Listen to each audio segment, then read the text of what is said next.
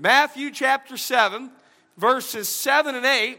These words are written in red, reminding us that these are the words of Jesus. He instructs us, ask, and it shall be given you. Seek, and ye shall find. Knock, and it shall be opened unto you. For everyone that asketh, receiveth. And he that seeketh, findeth. And to him that knocketh, it shall be opened. Prayer matters. It changes things. Amen? We as Christians, we come to prayer with a particular confidence. Look at 1 John chapter 5. 1 John chapter 5. I want you to see these verses with your own eyes tonight. 1 John chapter 5, and we're going to look in verse number 14. These are the verses we oft hear Pastor Lewis quote. Love these verses. 1 John 5, beginning in verse 14, the Bible says, and this is the confidence that we have in him, that if we ask anything according to his will, he heareth us. And if we know that he hear us, whatsoever we ask, we know that we have the petitions that we desired of him. And so we come because prayer matters. It changes things. We come with a confidence because we know that he hears us. And when we ask according to his will, he answers us. You remember the promise that Jesus gave in Matthew chapter 18 and verse 19, where if any two of us agree here on the earth, what did Jesus say? That the Father would hear and answer. Church prayer is essential, and prayer is impactful for a church. And one of the burdens that I have as a Christian and as a pastor is I feel challenged to deepen our prayer list. It's not that we shouldn't pray for physical things. Paul prayed for physical things. He had a thorn in the flesh. And Paul said, I prayed 3 times that God would remove that thing from me. It's not that we shouldn't pray for physical things, but physical things shouldn't be all we pray for. That's what I'm saying. But if you look at the average church prayer list, we have it a little bit backwards today. And so I'm challenged. And one of the things that I am studying, and in turn we're studying together, is Paul's prayers for the local churches that he was writing to. Because here's the things that Paul was praying for them about, they needed those things as a church. And I'm going to tell you, we need a lot of those things too. And if it was good enough for Paul to pray for, chances are it's good enough to be on my prayer list as well. And so tonight, I ask us, if we could, to be pushed to deeper things, to be pushed beyond our flesh, and add a few things from Paul's inspired prayer list to our church prayer list as well. So Ephesians chapter 3 is where we're going to be, and we are examining Paul's prayer here for the church at Ephesus. Ephesians chapter 3, and I'm going to start in verse 13, read to verse 16, and that's where we're going to park for tonight. The Bible says, wherefore I desire that you faint not at my tribulation for you, which is for your glory. He said, for this cause I bow my knees unto the Father of our Lord Jesus Christ, of whom the whole family in heaven and earth is named. Would you read verse 16 in unison with me? That he would grant you, according to the riches of his glory, to be strengthened with might by his Spirit in the inner man. A couple of things tonight from this verse that I think we could add to our church prayer list as well. Number one is an inward focus. We're going to kind of take verse 16 and work our way backwards through it. You'll notice what he says there at the end of the verse, that he desires that we be strengthened with might by his Spirit. Where? Where does he desire that we be strengthened? In where? In the inner man. Paul's prayer focus was on the inner man. This is man's essence. This is our inward consciousness. Peter called it the hidden man of the heart. Now, it wasn't that Paul didn't have outside problems to pray for. There were outside problems to pray for. Verse 13, the verse we started with, he said, "Wherefore I desire that ye faint not at my tribulations." In other words, there were some things going on in Paul's life that had unsettled the church at Ephesus. There were struggles and there were pressures and there were problems and there were issues, but Paul wasn't nearly as concerned about what was going on around the believers, or even what was happening to the believers, as he was concerned about what was going on within the believers. And by the way, that's a consistent spiritual principle. God also values the inner above the outer. That's why we're admonished in Proverbs 4 and verse 23. Turn there if you would. Proverbs 4 and verse 23. I almost looked at the screen, but it's not on the screens tonight. Proverbs 4, verse 23. It's good to turn in our Bibles. Amen? There the writer of Proverbs admonishes us this: keep, guard thy heart with all diligence, for out of it are the issues of life. So it's not the outward that we're keeping and guarding and monitoring and watching. No, what is it? It is the inside, because the inner is far more important than the outer. Look what Jesus told the Pharisees. Matthew chapter 23 and verse number 26. Matthew chapter 23 and verse number 26. And yes, I have just as many scriptures tonight as I ever do, because just because we have to turn to it doesn't mean we stop using the Bible. Matthew 23 and verse number 26. This is what Jesus told the Pharisees. Again, it's written in red to remind us Jesus said these words. He said, "Thou blind Pharisee, cleanse first that which is within the cup and platter, that the outside of them may be clean also." In other words, Jesus was drawing an analogy and said that they were cups or platters that looked good on the outside but filthy on the inside. Jesus said, no. It is far more important that the cup be clean on the inside than it is on the outside.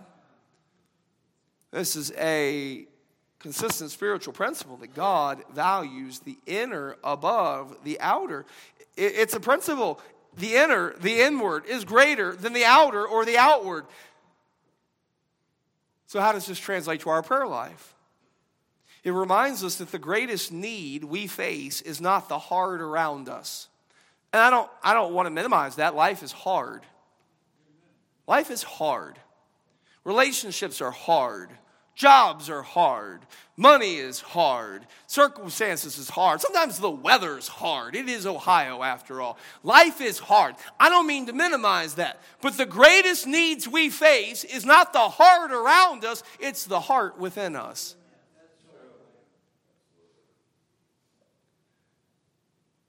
And you wonder, what if we ask God to change what's within us as much as we ask God to change what's around us? I'm going to say that again because I was all over the place on that.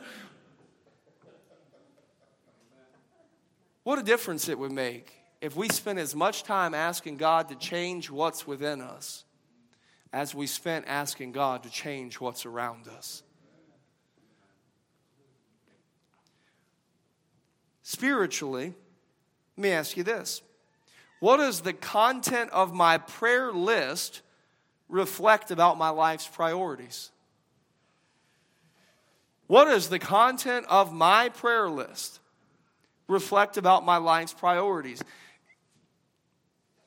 You know, principles and priorities are different things. We can acknowledge that's a true principle and yet live lives that are totally divergent from what we claim the principle is. So what does my prayer list then say about my life's priorities? You know, church, we need to have spiritually grown-up priorities. You know, children don't have the right priorities. I saw something and I liked it. It got me thinking, you know what? Children just don't appreciate the good things in life. Honestly, If somebody fixed me 2 hot dogs, told me to go take a bath and go to bed early, that would be a great night, amen? That would be like the greatest thing ever. Yet my children have never once appreciated the notion. Man, you bring that over to the spiritual side. You know, what if our priorities in prayer, and what if they were more grown up? What if they more aligned with the inward being greater than the outward? I've said it before. What if we spent more time praying to keep sinners out of hell as we pray keeping saints out of heaven? Lord, heal brother so-and-so. Lord, heal sister so-and-so. Lord, so-and-so. I'm going to tell you, that's great. That's good. That's wonderful. But I mean, when's the last time that a lost person's name has been on our prayer list? Well, I don't want to offend anybody. Boy, something tells me if they die and go to hell, they're going to wish somebody had risked offending them. They're going to wish somebody had risked praying for them by name. What if we prayed as much to keep sinners out of hell as we do to keep saints out of heaven? Boy, what if we prayed as much that God would help us stay faithful as we prayed that God would give us favor?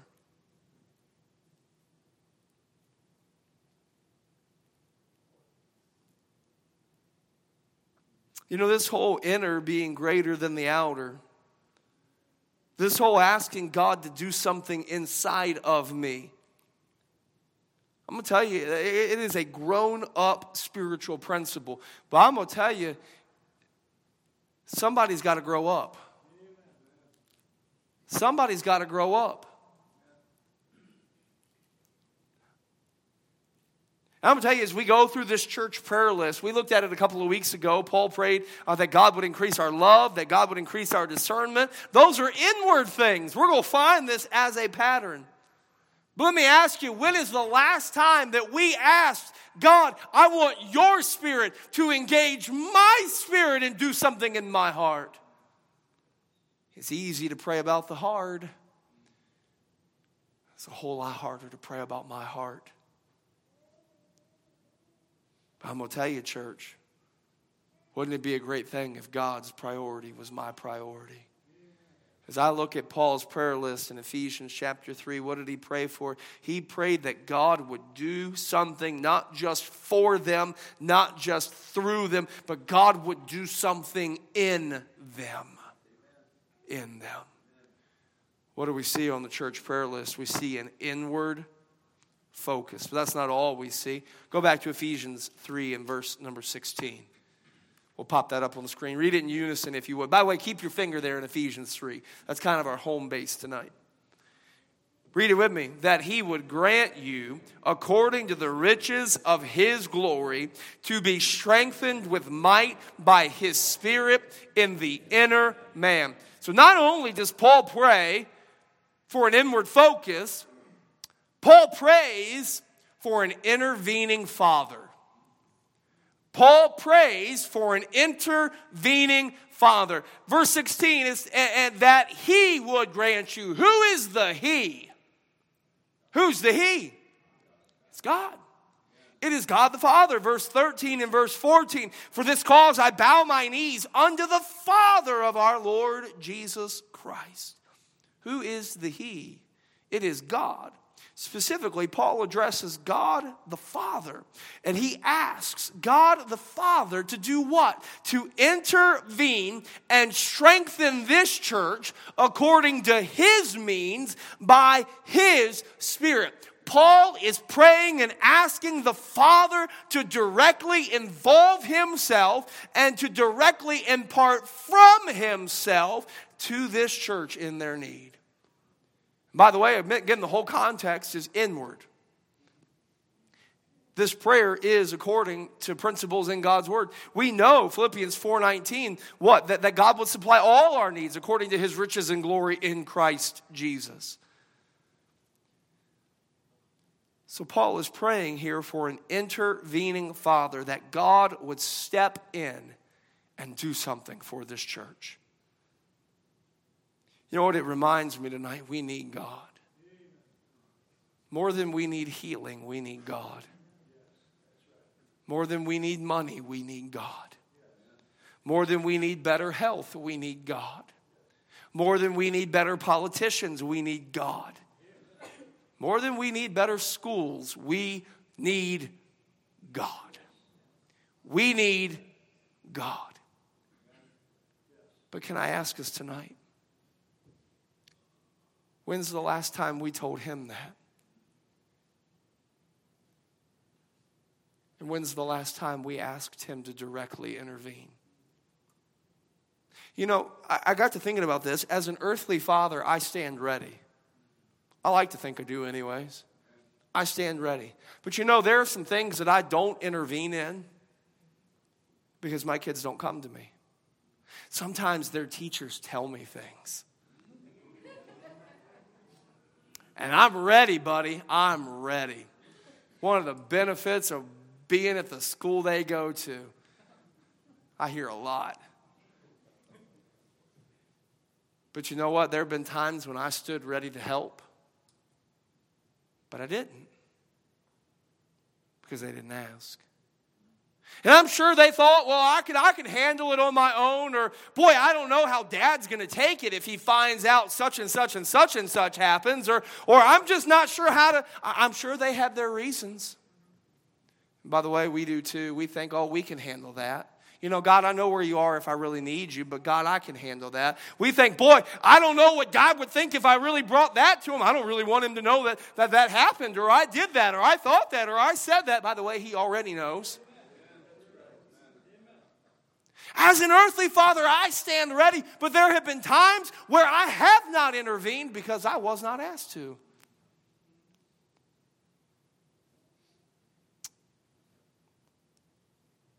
And I wonder how often. Look at Matthew 7 again. Turn back in your Bibles to Matthew 7. Oh, we got to see this. Matthew 7.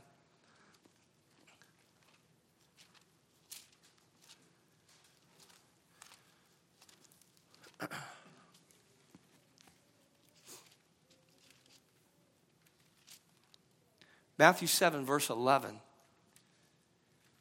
Read this one in unison together. Look what it says. If ye then, being evil, know how to give good gifts unto your children, how much more shall your Father which is in heaven give good things to them that... Whew. Wonder how many times we have struggled and we have been weighed down and we have been broken and we have been burdened. And God stood ready to intervene. He stood ready to help. He stood ready to reach in and meet that need. And yet, for whatever reason, we didn't. But Paul here prays for an intervening Father, that God the Father would step in and do what only he can do. Boy, church, we need God. We need God.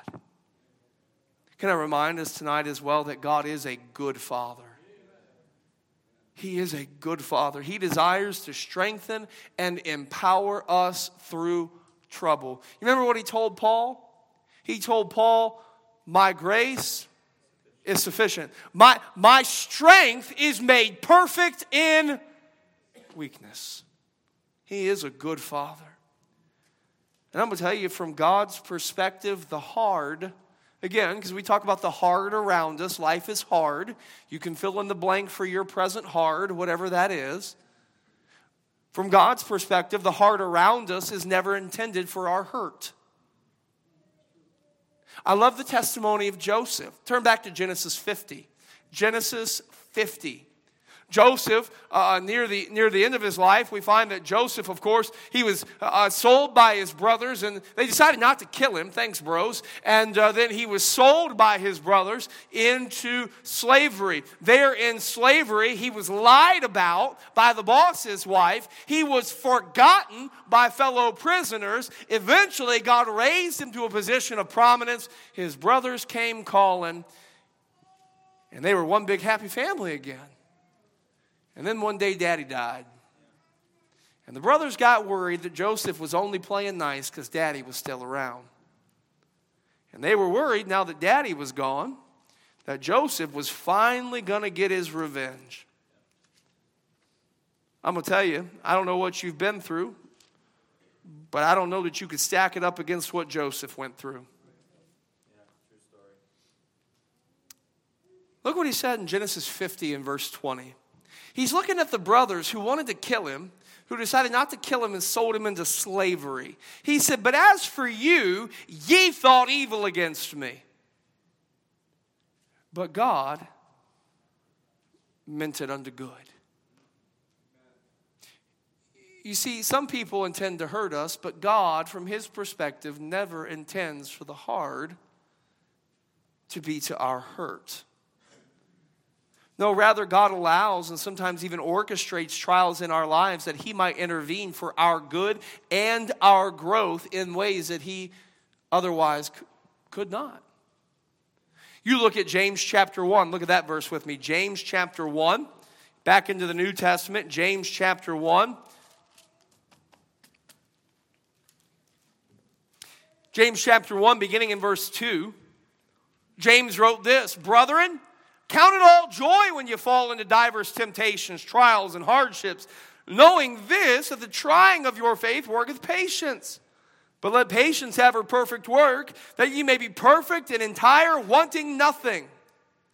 And so what is God doing? God is working through our trials and through our troubles and even through our temptations to do what? To grow us and to mature us.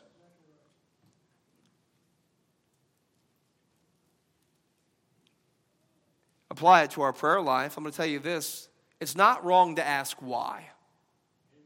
It's not. How do you know that, preacher? Jesus asked why.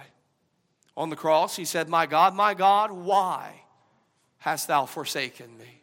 It's not a sin to ask why. Can I give you the more grown-up question we might ask, though? Instead of God, why? Maybe ask God, what are you trying to teach me? Maybe ask God, how are you trying to grow me? Invite God to intervene. Invite God to instruct. Invite God to work. The Bible says, Ephesians 3:16, that he would grant you look to the riches of his glory to be strengthened with might. So God wants to empower us with might. That word might there, the Greek word behind it, is where we get our English word dynamite. We need God's intervention. And I think as our Father, he stands ready to intervene. But have we asked him? Is it on our list? So we see Paul's prayer list. We're adding some things to our church prayer list tonight. Number one, we're adding that inward focus. Number two, we're adding that we are praying for an intervening Father. God, move in.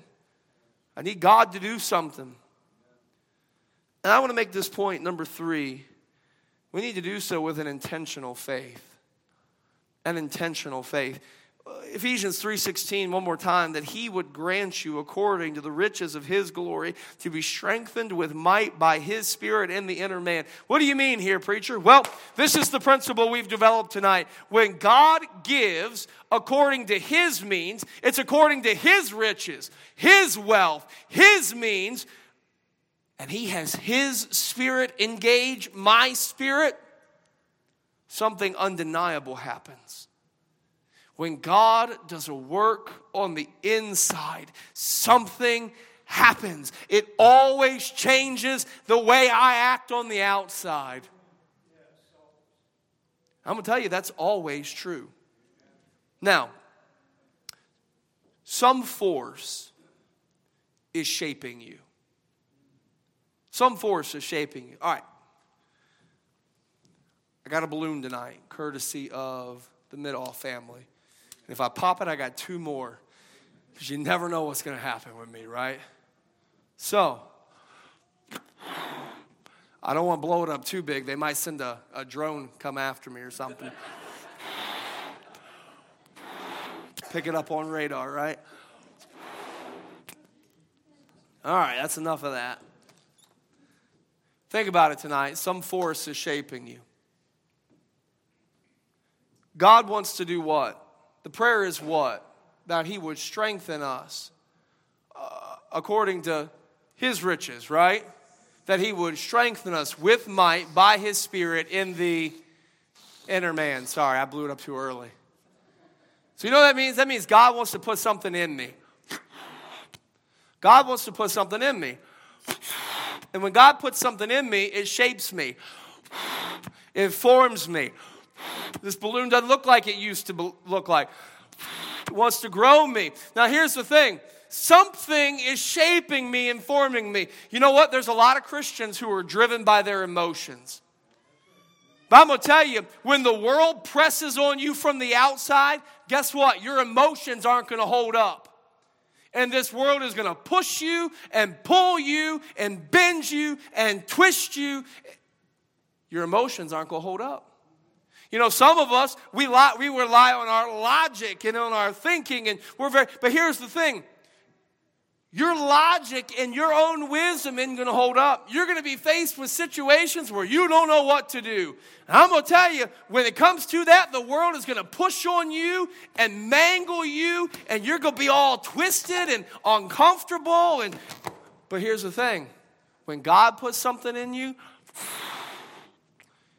when it's his strength, according to his riches, according to his Spirit, guess what? It doesn't matter what you come up against on the world, because the world cannot shake, and the world cannot overcome, and the world cannot mangle. The world is not stronger than God. And when it is his strength within, it will withstand what is without. By the way, when you do it on your own strength and you get all whiny, this is what you sound like. That's what you sound like. I had to do it. Charles told me not to do it, but I had to do it. All right. You say, preacher, how do you know that? I'm sorry.